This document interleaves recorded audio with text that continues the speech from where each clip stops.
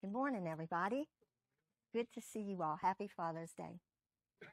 I'm going to be preaching on paradigms, and that's one of the paradigms that really struck my heart, and Greg talked about it also, that for fathers, the paradigm is that you think all this weight is on you. And when you see your kids going through hard times and feel like they don't know what life is about, you can take that on to yourself and start questioning, what am I doing wrong? But God's paradigm says he's their father. And you just rest in him and you let him do what he do. And what he do is so good that you almost can't believe it. I know Larry and I struggled for quite a few years trying to figure out what's the right thing. How do we reach our kids? What are we doing wrong? Are we doing anything right? And in desperation, after quite a few years, God told us to go plant a garden and to just see our kids the way he saw them. And he had us plant these 5 different beautiful flowers. And he'd have us just go sit out there and meditate on the beauty of our children. So he took our eyes off of the carnal things that were going on, and he gave us his paradigm, his perspective, and it changed everything for us. And God was there being a father to our kids the whole time. We just didn't realize it. We could have rested through that whole difficult time frame. But at least we rested at the end, and we got to watch God do what he do. And as you can see, he did a beautiful thing. So the title of the sermon today is No Longer Tossed to and Fro. And like Greg said, we've just been building. And this thing has really been building, and it started when Mo preached. And I had never really thought about the word paradigm before, but something just resonated when he preached, and it got bigger and bigger and bigger in me. And pretty soon, it just seemed like instead of me grabbing it, it had grabbed me. And I started seeing paradigms everywhere, every day, seeing God was always showing me, well, this is how you see it, but this is how I see it. This is how you look at this, but this is how I look at it. And I began to realize that his desire to be one with us is that we would see things the way he sees them, that we would be able to rest in his life instead of struggling in our own. When we look at things through our eyes, it can really be tough here. There's a lot of sin and death in this world, and it can be hard. But when we see things through God's perspective and we see what he sees, rest and peace and love is what starts bubbling up. So I just want to pray really quick. Father, I just thank you so much for your goodness.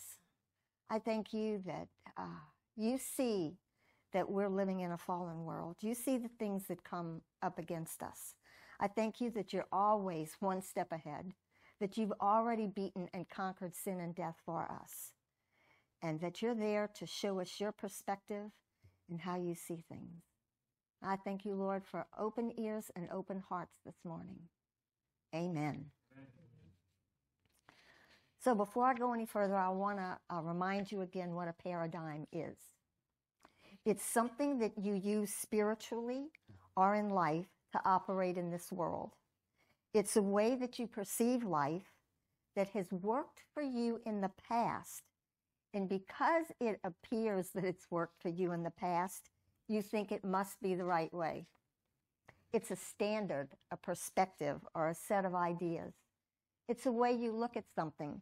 And the last time I preached, I showed you a jar of water.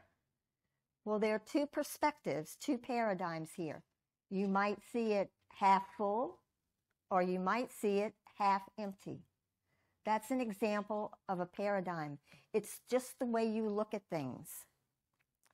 It's a way of believing in your heart that is so much a part of you that you live out of it without even realizing it. Now, when you looked at that cup of water, you didn't have to say, do I see that half full or do I see that half empty? It just happened. And so that's what paradigms are. You live out of the beliefs in your heart, and you don't even realize what's happening and the effect that they have on your life until God starts showing you. And he started showing me. So we're going to talk about two major paradigms, man's paradigm and God's paradigm. This morning, again, I'm going to put these two paradigms side to side next to each other so you can get a clear view of their makeup, what they offer you, and if they bring you life or if they bring you death. The Bible is full of these paradigms. They are put on display so we'll know where we get life and where death comes to us. So we have the two paradigms.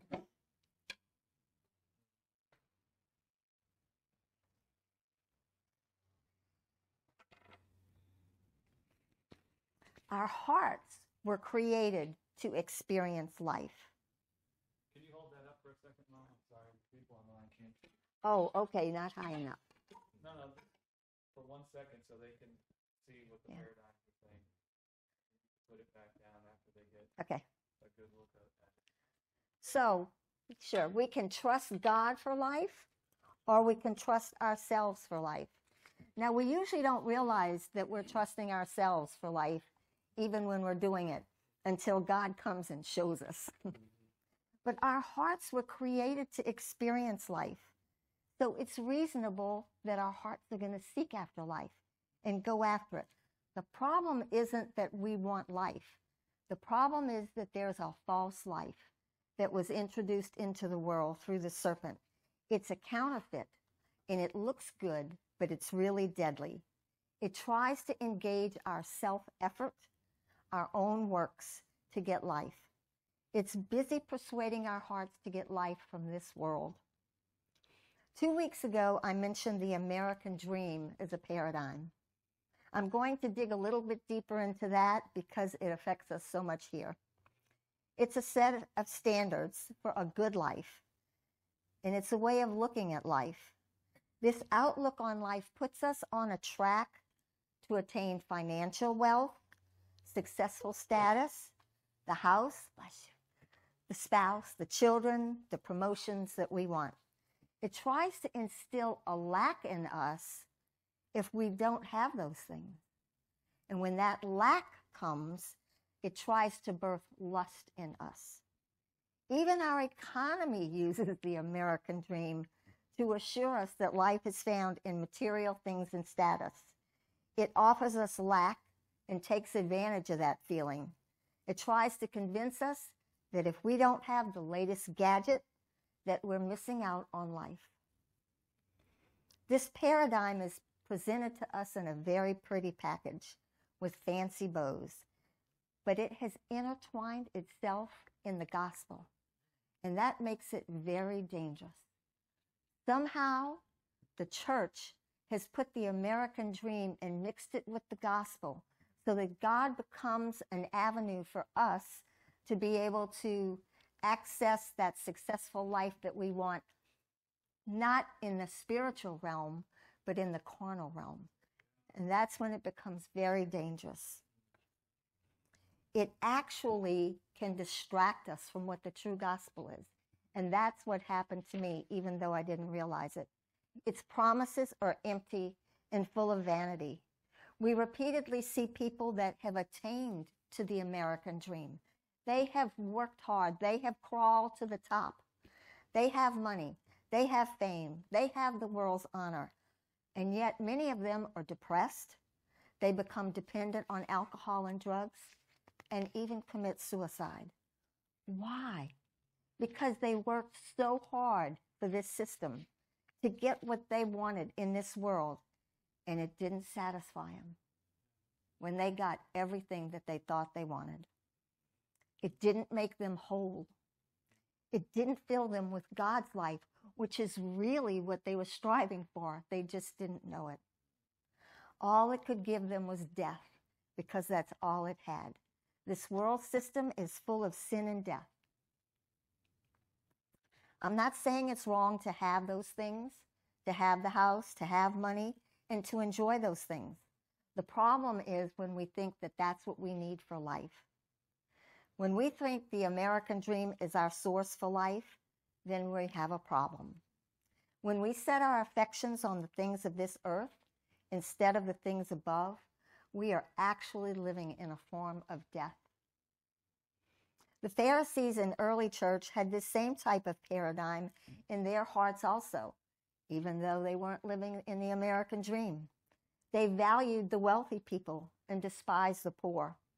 They gave the best seats in the synagogue to the rich people, and the poor people were given the back seats and maybe not even the seats at all.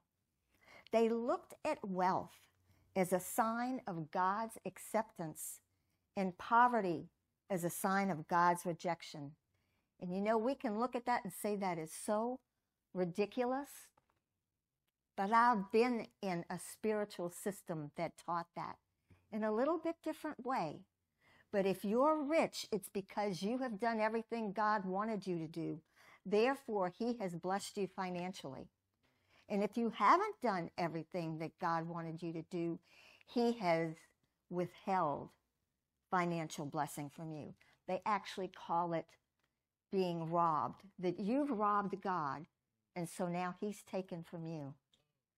What a sad thing to be thinking of our Heavenly Father.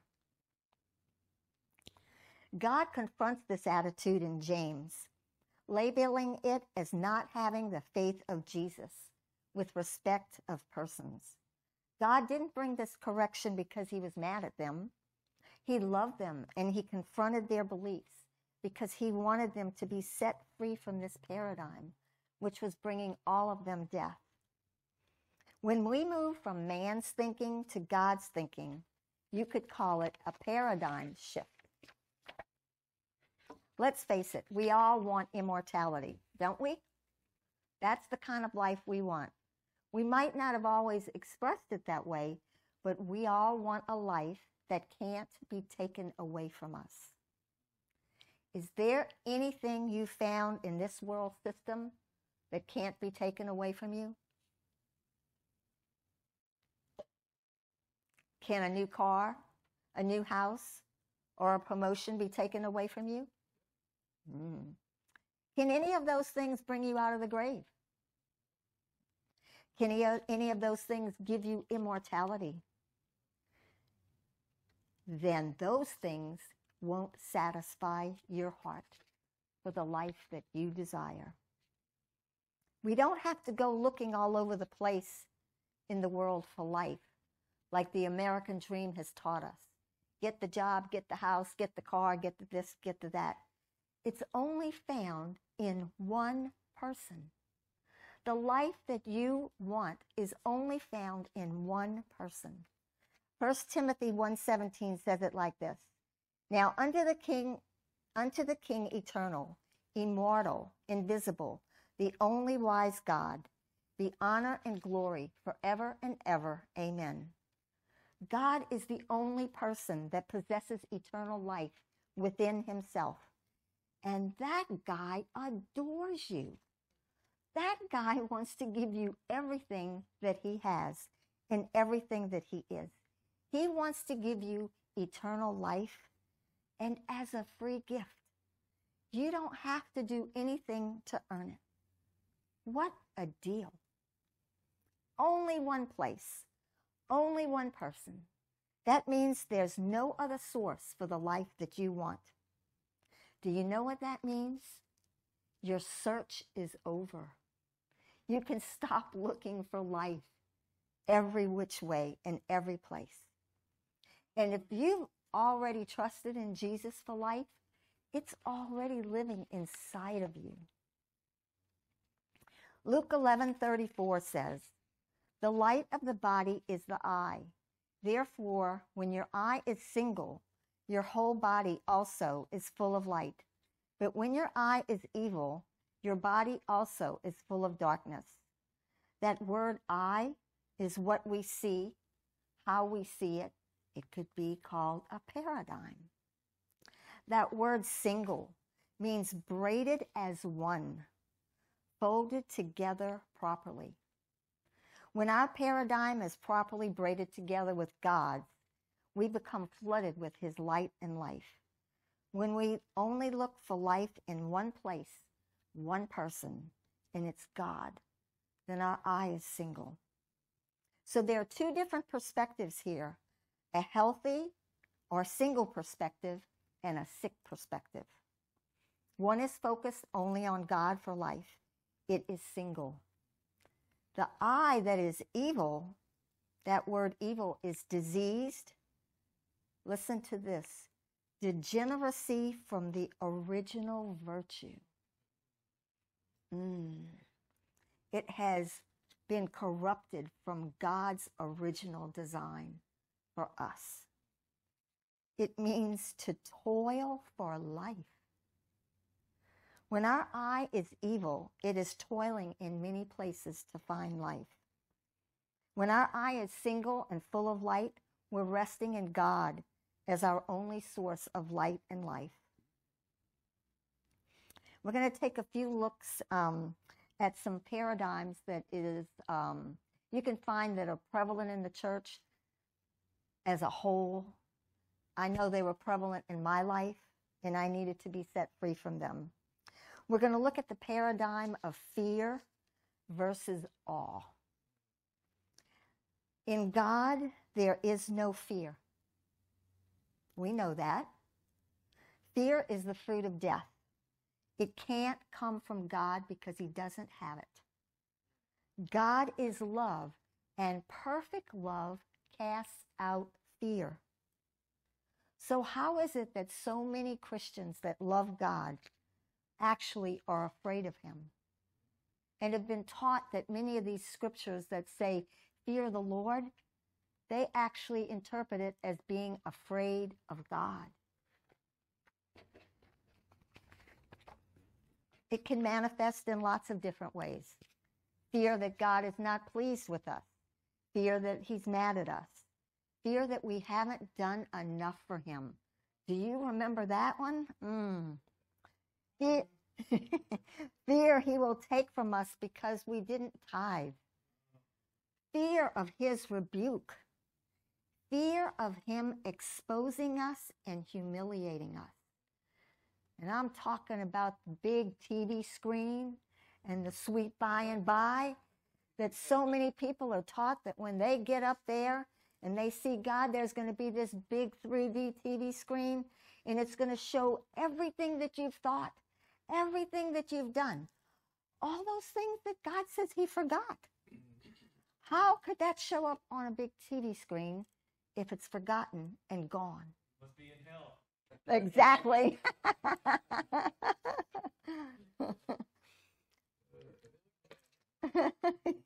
There are so many scriptures about fearing God. I'm going to read just two of them to you. Proverbs 1:7 says, the fear of the Lord is the beginning of knowledge, but fools despise wisdom and instruction. Do you see that? The fear of the Lord is the beginning of knowledge. That tells us how important this is. But if people think that that's saying you need to be afraid of God and you better be sure you do everything right and not do anything wrong, they think that's the beginning of knowledge. When it's actually the knowledge that comes from the tree of the knowledge of good and evil. That word fear means reverence or awe of something or someone. That is why there are so many scriptures about the fear of God.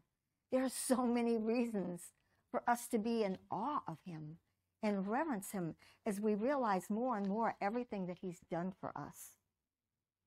His love, his life, his wisdom, his adoration for us is so amazing.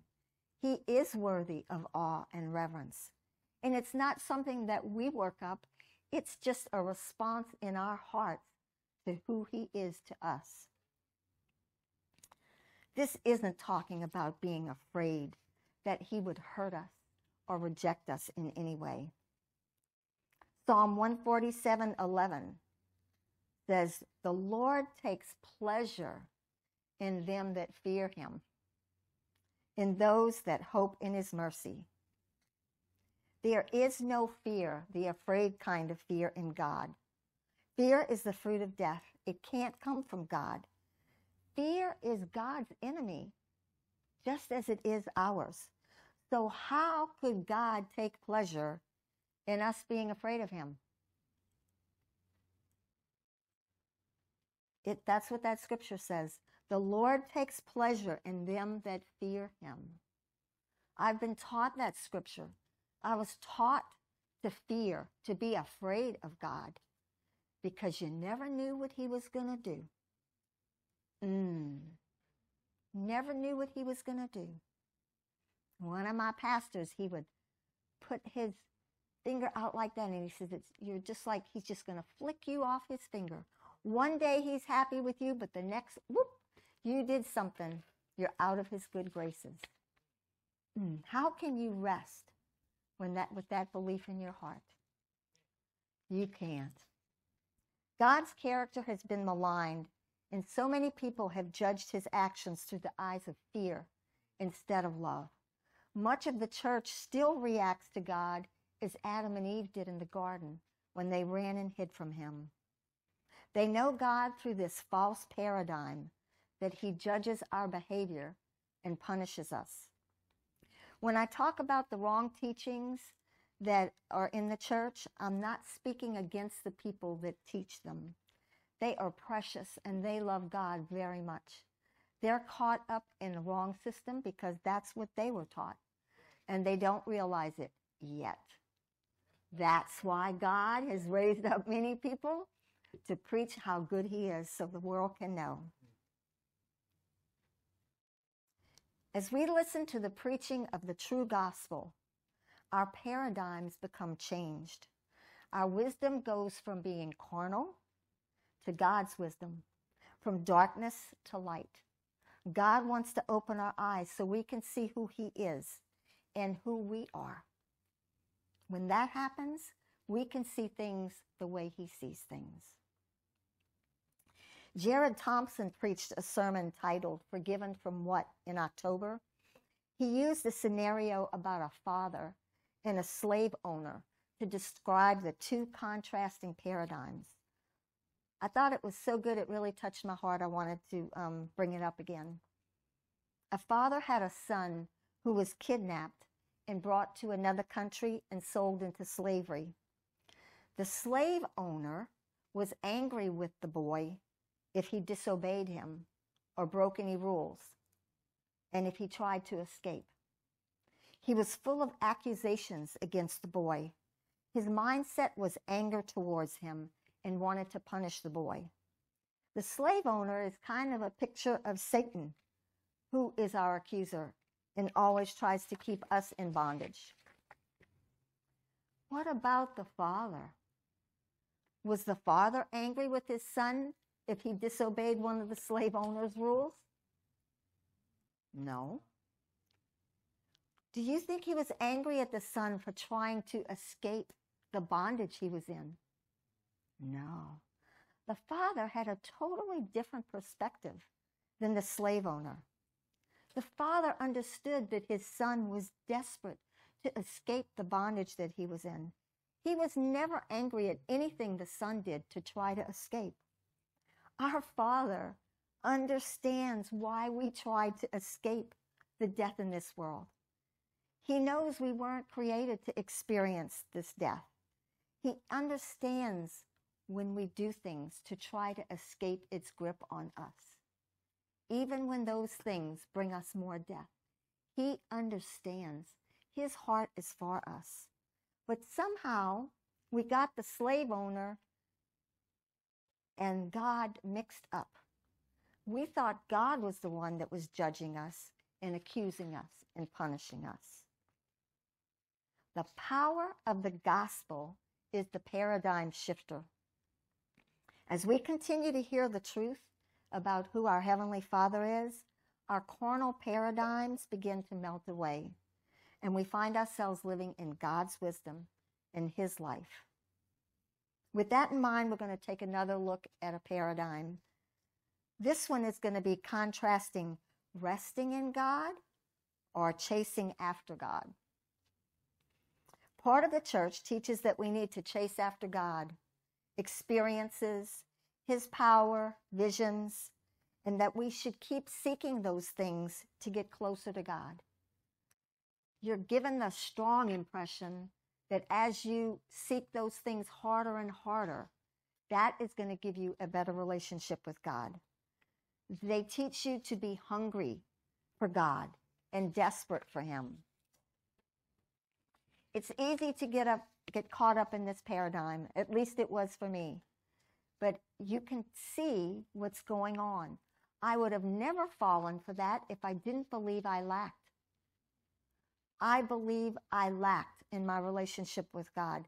I didn't think I was good enough for Him because I thought He was judging me by my behavior. So I was taught that if I wasn't pleasing to God, the way to be pleasing to Him is to chase after Him, to go after Him. When you're taught that God is withholding something from you because you haven't chased after Him hard enough, you really become tempted to be a God chaser. And that's what I was, a God chaser. I know I said a couple of weeks ago, I don't really enjoy traveling, but let me tell you, I travel to chase God. And where the things were that they told me I needed to chase, I was there. Didn't matter what the hardship was, just because I wanted to be closer to God. I wanted to be closer to God. The truth is, God was already inside of me. Where did I have to run to get Him? I could stay in my house. I could stay in my bed. He was with me already. That's right. Have you ever seen a dog chase its tail? Does the dog really need to do that? The tail is connected to him already. It's just a part of the dog. Well, God has intertwined His being with us.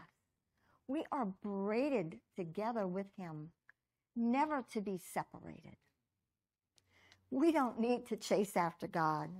The truth is, He chases after us. He brought Jesus to the earth as a baby before you were ever born. He was chasing after you. Jesus died on the cross and was raised from the dead before you were ever born. That was God chasing after you before you ever knew Him. He's already living inside of you. You can rest knowing that He has given you everything you need for life and godliness. You have everything you need in Jesus. You have everything you need in Jesus. There is no need to go running to and fro, trying to find something when you already have it. In my chasing after God days, I got caught up in many things that weren't God, but I didn't realize it for many years. There was a lot of glitter, gold dust, and everyone wanted more. No matter how long and how much I hungered, I never was satisfied. Now, you would think that would have given me a little clue. The clue that I got was that I still wasn't chasing hard enough. I still wasn't hungering hard enough after God. And so I continued in my quest. Harder and harder, more and more. Instead of coming away with the thing that I desired from God, what I found more and more in my heart was, He must be so displeased with me. Because I would watch all these other people having all these awesome experiences, and I didn't always get them. And so I would go home thinking, honest, y'all, I would go home that night thinking, what did I do today that made God upset? Did I not pray long enough? Did I not do this? Did I not do that? Did I do something? It was a horrible way to live. But the reason that I wasn't satisfied, besides that was empty, is I was looking for validation from God in all the wrong places. I was looking at manifestations to tell me whether I was pleasing to God or not. whether he was happy with me. And if I did experience something one day, the next day, I was already needing to be assured again, because he might not be pleased with me that next day. You see how it just gets bigger and bigger, and it's just never ending. The reason that I never could rest, because I thought God judged my behavior. As long as I believed that, there was no way I could ever rest. Experiences and power encounters do not bring truth. Preaching the true gospel is what brings truth and freedom. Nothing could bring me peace and assurance, because I was living in man's paradigm and not God. I'm not saying that God encounters don't exist. I'm saying we shouldn't go chasing after them. I'm saying that we have everything that we need in Jesus, and he's already in us. There's no need to go chasing. God chases us with every good thing we need for life. Once I heard and believed, those two things didn't come together immediately. I had to hear and keep hearing that God was always pleased with me, and he had already given me his righteousness. My need to desperately chase after God went away, and I was finally able to rest. I rested in his acceptance and adoration. That was a huge paradigm shift for me. I went from running to and fro to resting in God, in his peace and his assurance. Another paradigm shift I want to mention this morning is about moving from formulas to being led by the Spirit. I spent a lot of time learning formulas, how-tos, and the 7 steps and the 6 steps to this. And in the circles that I was in at that time spiritually, he was called a father in faith, and he had experienced a mighty move of God, a miracle, and he would write down what he did to get that. And then he would teach it to everybody. And we would take notes, and if you did exactly what he did the way he did it, you would get the same thing. So I was taught how to make my faith strong, how to increase my income, how to pray with the sick. Pretty much a formula for everything you wanted from God. Yes, that car. They taught us that if we could just repeat the formula, that we would get the same results. I was taught things like 5 steps to pleasing God, 11 steps to stronger faith, the 5 steps to financial dominion, the steps to receiving divine blessing. Do you see? Everything was on me. It straight out of hell. It wasn't what God was doing for me. It was what I was doing for God. Almost a feeling like you're twisting his arm to get him to give you something that he said he's already given. And then if it didn't work for you, because they had an answer for that too, it was because your faith wasn't strong enough. And so you just keep doing those 5 steps or 11 steps to stronger faith, and then you keep doing the other things. Give more. And give more, absolutely. Always give more. I ate it up. I trusted in all of it because I was a doer. I was a doer. I'm a busy bee kind of person. I like working. Just tell me what to do, and I'm going to do it. And I'm going to rejoice in my results. Oh, boy. Man, oh, man. You couldn't do it, no one. Yeah. Greg and I are a lot alike. We give our all.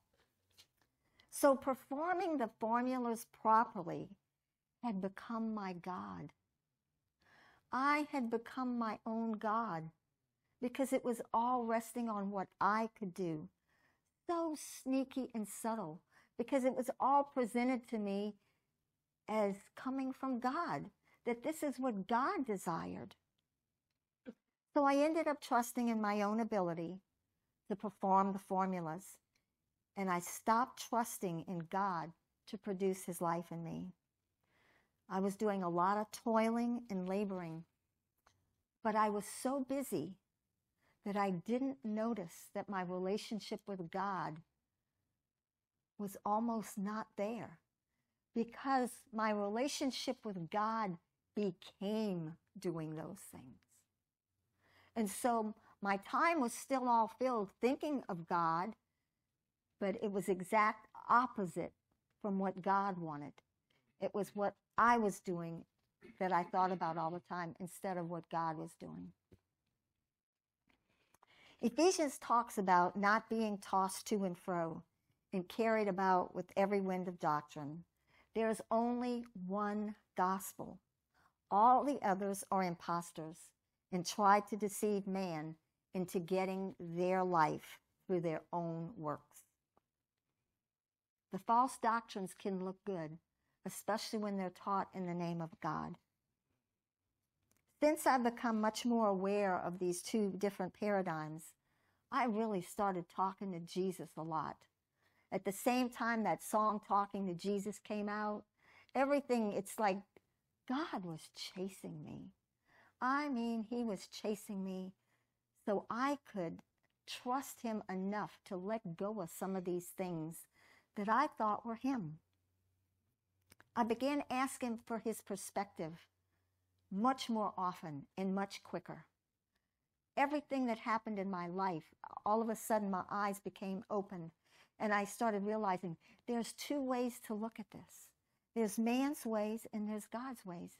And instead of just walking around like normal and just accepting what came to my mind, which was my mind, I started asking God about everything. Well, what about this, God? What about that? And I mean, it was like he had a lot to say. He wanted me to know what he sees. He wants me to know what he thinks.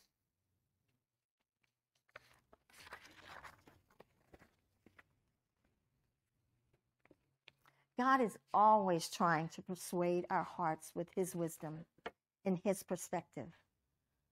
Out of our heart flow the issues of life. So which paradigm are we living out of? Whichever one we live out of produces fruit from our hearts. The incorruptible seed of God's life will produce his love and joy and peace. The other paradigm, which is a heart that trusts in itself, is filled with labors and toiling. And look at what that produces. Fear, anxiety, hatred, envy, strife, murder. We see the ultimate display of these two paradigms when Jesus was on the cross. The world's paradigm saw a criminal, a liar, proclaiming to be the Son of God. They saw him abandoned by the Father he claimed loved him. They saw him shamed and tortured. They saw an orphan. But let's look at God's paradigm in the exact same situation. God saw he and Jesus and the Holy Spirit as one. They were accomplishing their greatest dream, setting man free from death that was beating and destroying them. The Holy Spirit was there assuring and leading Jesus to green pastures and still waters, restoring his soul so he feared no evil. While he's on the cross, he was being comforted. His cup ran over with God's goodness and mercy. There was no abandonment. Man saw Jesus as weak and overcome by death, a failure, a fraud, rejected and abandoned by God. Even the disciples were confused and didn't understand what was happening.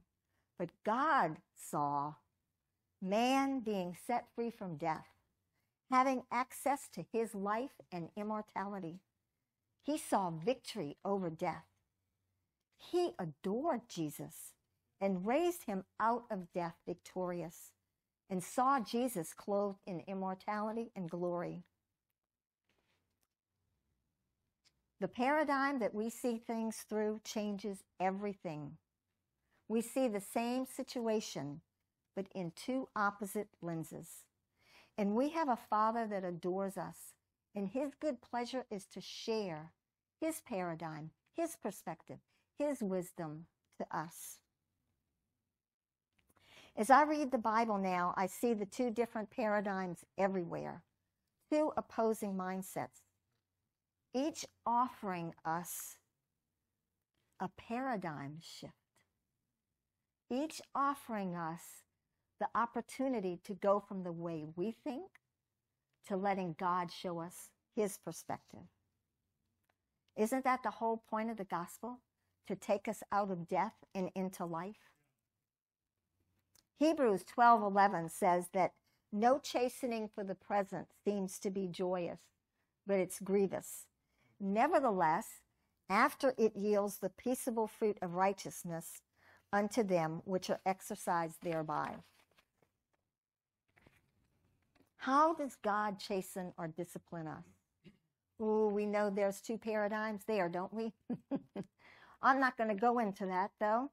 But the word chasten there, it means to train, correct, instruct, nurture. God chastens us with the truth, with the gospel. He moves us out of our own paradigm and into his. He moves us out of death into life. He moves us out of toiling and working and into rest. Why is that grievous to us? Because it's hard for us to see that we are wrong when we know we are right. How hard is it to move from one place to that other place when you're sure you are right? Man, it's impossible. Yes, but with God. For those of you who are married, I want to bring this home a little stronger. Think about an argument you're having with your spouse. How easy is it to even consider that you might be wrong and then admit it? There's just something inside of us that wants to be right. You know why? Because we're living in this corrupted paradigm that believes that we get justified by being right. In those moments, we've switched from God's paradigm where we know we're righteous and innocent, and we all of a sudden lose our minds and we think we have to be right to be righteous and justified. That's how easy it happens. Another reason that we can find God's chastening to be grievous is because we tend to fear the unknown. I know for me it was hard. Well, if I let go of this, what am I going to be left with? Here I feel like I've got a relationship with God, but over here somebody's telling me, but he has so much more for you. But how much more, and what is it going to look like? And what am I going to have with God when I let it go, what I had? But see, what I had was toiling and laboring, and I thought God was in that with me. And so it was very hard to let it go. I thought that I was doing the right thing. It took God's persuasion and hearing the truth over and over and over again. The last time I preached, I mentioned that scripture in Jeremiah, that his word is like a fire that comes and consumes everything that doesn't meet the test, and like a hammer that beats into resistance the most stubborn, beats into pieces the most stubborn resistance. I had a lot of stubborn resistance, not because I was against God, but because I knew I was right. I knew I was right. It looked like it worked for me. That's the scary thing about this. And for the people that are still caught in this system, it looks like it's God. It looks like laboring and toiling is what God wants. And it looks like if you're not doing that, that God isn't pleased with you. I really believe it takes the truth and a revelation from God to open our hearts so that we can receive who God really is, and that he did not come for us to serve him. He came to serve us. Big paradigm shift.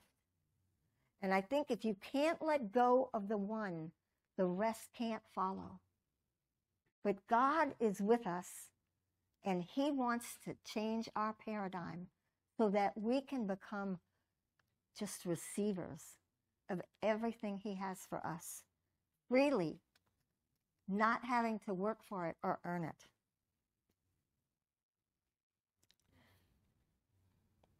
God's chastening produces the peaceable fruit of righteousness in us. Peaceable means quietness, rest, set at one again, peace. All those things are good. Righteousness means equity of character, justification, innocence. So God's chastening brings us to a place of resting in peace, in his justification, living in the innocence that he has given to us, resting in being equal in value to who he is. Oh, that was a hard paradigm shift for me. I was taught I was a worm, and I had a scripture that said I was a worm. And when I heard that God had created me equal in value to him, I got to be honest, I squirmed. It was really hard. And again, kept hearing the truth. God kept giving me more and more revelation. He doesn't stop persuading our hearts till we get it. He loves persuading our hearts.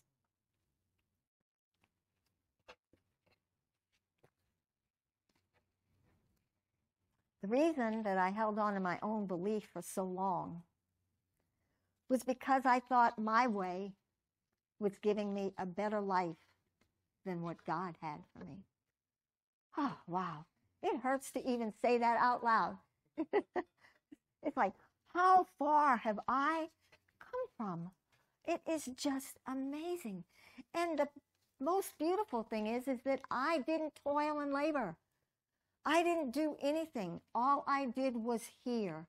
And I kept hearing, and I kept hearing, and I kept hearing the truth. And God just persuaded me and persuaded me until I could let go of all those old paradigms. Because you see, I had been taught that if I did everything right, and I followed all those formulas, and I gave as much money as I was supposed to, that I could have everything that I wanted in this world. I wanted that. It looked better to me than not getting everything in this world. And so I didn't want to let go of it. God had to persuade my heart and show me that the things that I thought I wanted in this world didn't give me happiness. They couldn't give me the peace and the love and the joy that I was looking for. I mean, think about it. Now, this doesn't happen to everybody, but it does to a lot of people. The more money you have, the more things you have to worry about. That happens with everything in the world. The more we have, the more you have to spend time dealing in the world. More money, more problems. Yes, they all talking to you, and it's all coming from the world, and it keeps you busy, and it keeps you distracted from the one source of life.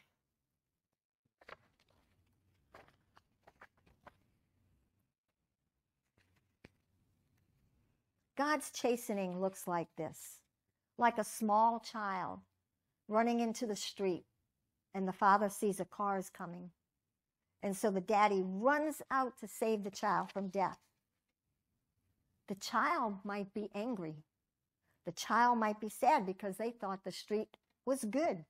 They saw it as fun, something to be desired. They thought it would better their life. Chastisement is God saving us from that death. It is God saving us from death. We fight it and we feel sorrowful sometimes because we don't understand. As we get understanding and are able to trust God, His discipline actually becomes a joyous event. And we begin to see it as God's great love for us. That's what's been happening to me for the last month or two. The life of chastisement is so awesome. It's like going from being blind to all of a sudden being able to see. And it happens over and over and over. Every time you ask God, what do you see with this, God? What do you see here? What do you see there? It's going from glory to glory, not punishment to punishment. When we resist in our ignorance God's chastisement, that does make it sorrowful. But it's because we're holding on to the wrong paradigms. God understands. He knows that we're afraid to let go of the old. He understands who we are. And He says, I will continue to show you. I will continue to show you. How long have we been in this church? A long time. It took me a long time to get here because I had spent 45 years in that other belief system. And I thought it had worked because I had the house. I had the car. He got the promotions. Everything it looked like that system was supposed to give us through God, we got. And then one day, recently, at a ladies' Bible study, one of the women said, I'm so glad God didn't give me all the things that I was asking for in the world, because I would have thought that that was His system, because it would look like it worked. And I just kind of double blinked. And I thought, oh my, oh my. And God opened my eyes, and He showed me that I had set my affections on the things below and not on the things above. I had no idea that that's what had happened. Wow. It was beautiful. It's amazing. Being set free is just the most wonderful thing. And we can't do it for ourselves. We don't even know what we need to be set from. We're still holding on to it tight. We need God to show us what we need to let go of. He gives us His ability to pry our little tight fingers off of that thing and then persuade our hearts that He has something so much better for us. Ephesians 4:13. Till we all come in the unity of the faith and of the knowledge of the Son of God, unto a perfect man, unto the measure of the stature of the fullness of Christ, that we henceforth be no more children, tossed to and fro, and carried about with every wind of doctrine, by the sleight of men and cunning craftiness, whereby they lie in wait to deceive. That's why we have problems, because it's crafty and subtle.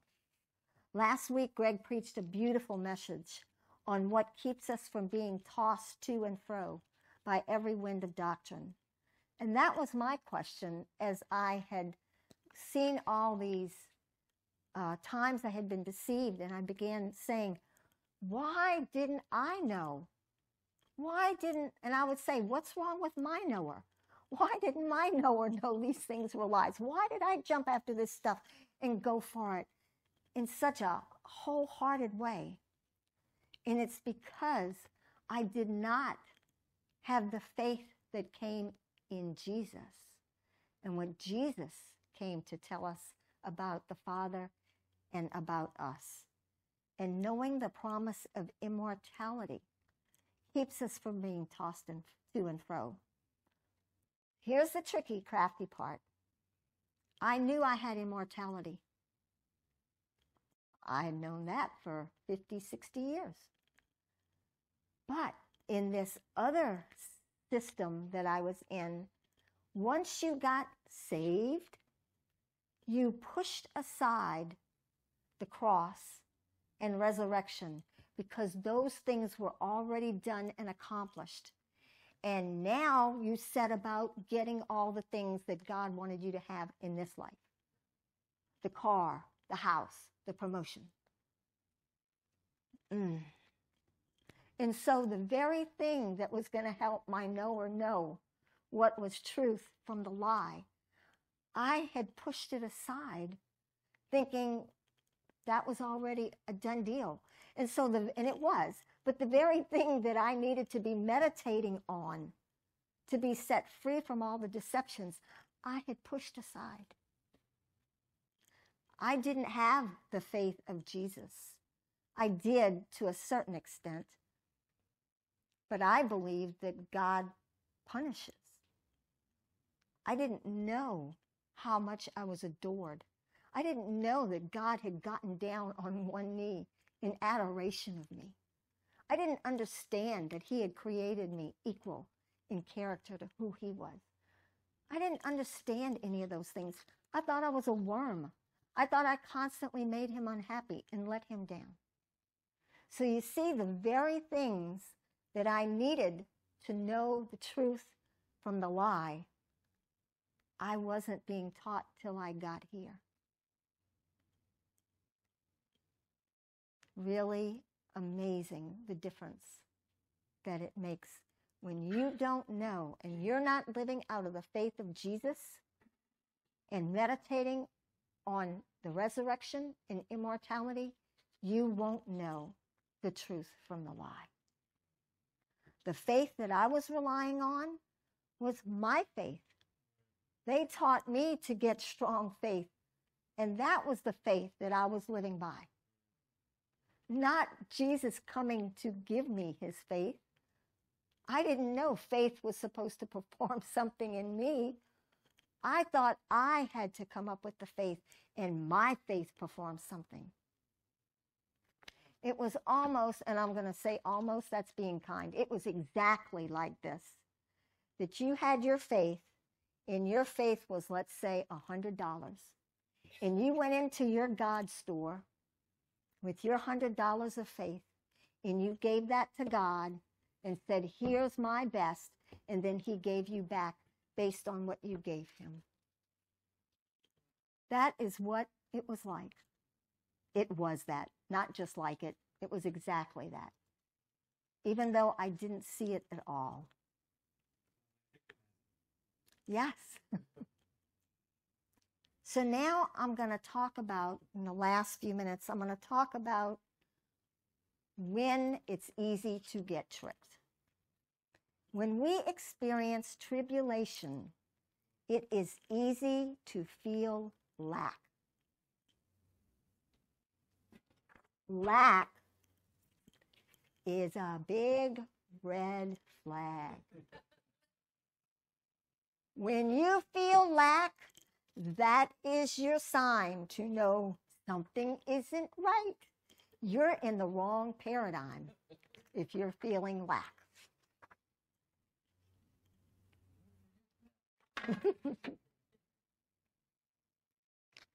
When that feeling of lack comes upon us, lust begins to rise up, and there comes the temptation to give ourselves life. Now, I want to give you all an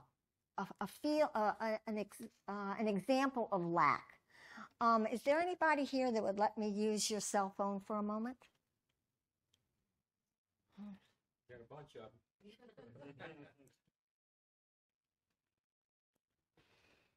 Now, our cell phones can be very precious to us, right? You don't want to go too far away from them. If you lose your cell phone, can I use the word that you're going to feel lack, maybe? Oh, yes. What if I took Heather's cell phone and I did that? How would that feel? And we can laugh at Heather, but what if it's Linda or Mo? We would all feel a horrible sense of lack, right, Carter? Injustice. It would be just. Okay, so that gives us a feeling. I'm going to give it back to you so you don't feel lack. Aren't you glad you didn't give me yours? That just gives us a little bitty taste of what that feeling is and how easy we can go from feeling just fine and resting to all of a sudden we're feeling lack. And we want to do something.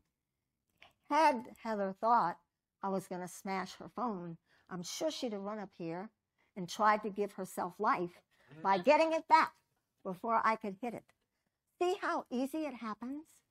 But when we're in constant communication with God, and when we feel that lack, we feel it come up in us, that's when we talk to Jesus and say, what do you see here? We don't need to pretend. We could say, hey, I feel lack, and I'm miserable here, and this is why. And God will come back and he'll show us his paradigm and show us that he's given us everything that we need for life and godliness.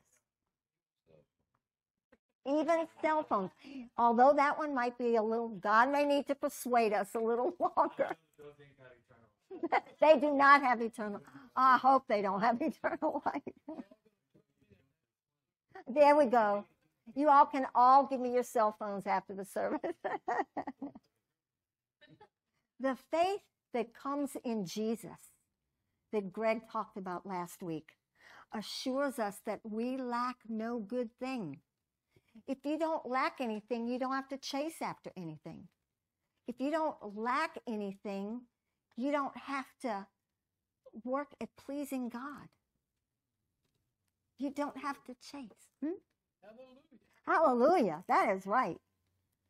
It actually, the faith of Jesus shows us that we have been given abundance. We already have everything we need. It shows us the life that God gives to us, immortality that can never be taken away. This faith and truth is God's paradigm. It is who he is. It gives us peace when we desire to have life during times of tribulation. We're going to take a real quick look at the cross again and put those two paradigms side by side. The world's paradigm saw Jesus as a criminal and a liar, proclaiming to be somebody that he wasn't. They saw him abandoned by God. He was shamed and tortured. Jesus was in the midst of tribulation. Jesus was being tempted to believe he lacked. Do you remember?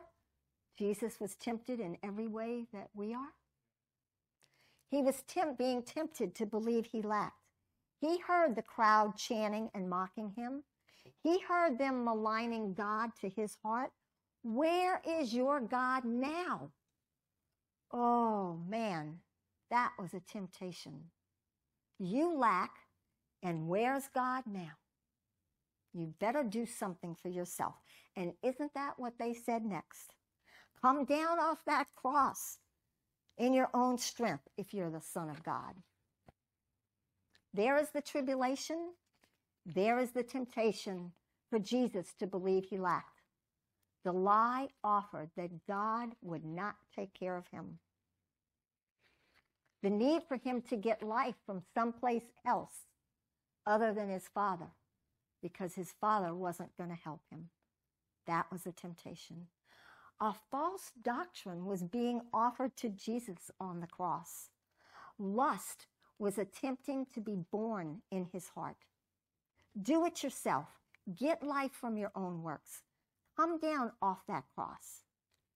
Lack tries to make us desperate to find a solution to the problem that we're having in our own strength. But Jesus turned to God for the faith. He allowed God to show him that he lacked no good thing. He allowed God to show him abundance, lead him to green pastures and still water. He allowed God to restore his soul and showed him paths of righteousness. God's rod and staff were comforting Jesus, even while he was on the cross.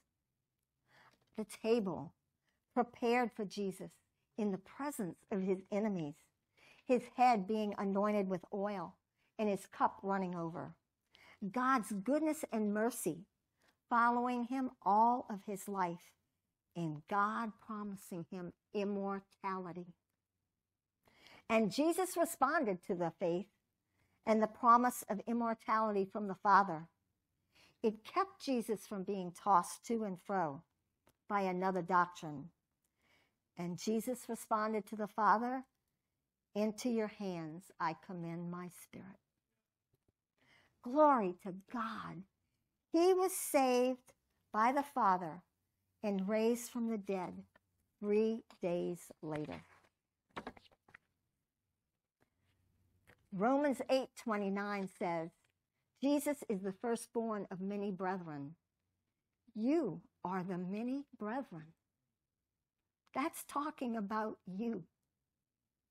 What the Father did for Jesus, he's done for you. He has shown us the way to live in the faith and the promise of immortality, so we don't have to be tossed to and fro, just as Jesus wasn't. When tribulation comes and you feel lack, God wants to show you his abundance that he's given to you. His rod and staff are there to comfort you and set you free from fear. He wants to take you to green pastures and still waters also. He has prepared a table for you in the presence of your enemies. He will show you that your cup runs over in abundance. God's goodness and mercy are with you in the tribulation, and you have God's promise of immortality. Hallelujah. Everything that the Father and the Holy Spirit gave to Jesus on the cross is accompanying you, living inside of you, ready to show you his goodness and fullness in each tribulation.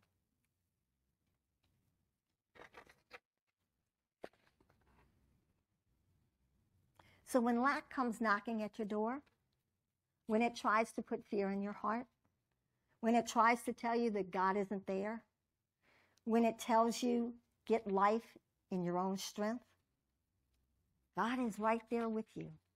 Start talking to him. Say, I feel lack. Show me what you see. And he will be right there, reminding you that he has given you everything that you need for life and godliness. He's giving you his life, who he is, love, joy, peace, long-suffering, kindness, everything needed in that situation. And he has shown you his immortality that swallowed up death in a human body. We already have seen it happen in Jesus. This life is your life. It's your life. His immortality is your immortality. He is faithful to keep you. You don't have to keep yourself. Father, we thank you that we don't need to fear being tossed to and fro by every wind of doctrine. You have shown us your paradigm that fills us with your life and love and peace and joy. You have given us the faith of your Son and the promise of immortality, and that keeps us. Thank you for your goodness, Father. Thank you that you already are inside of us, leading us each step, no matter what we face, that you have already conquered sin and death for us. Amen.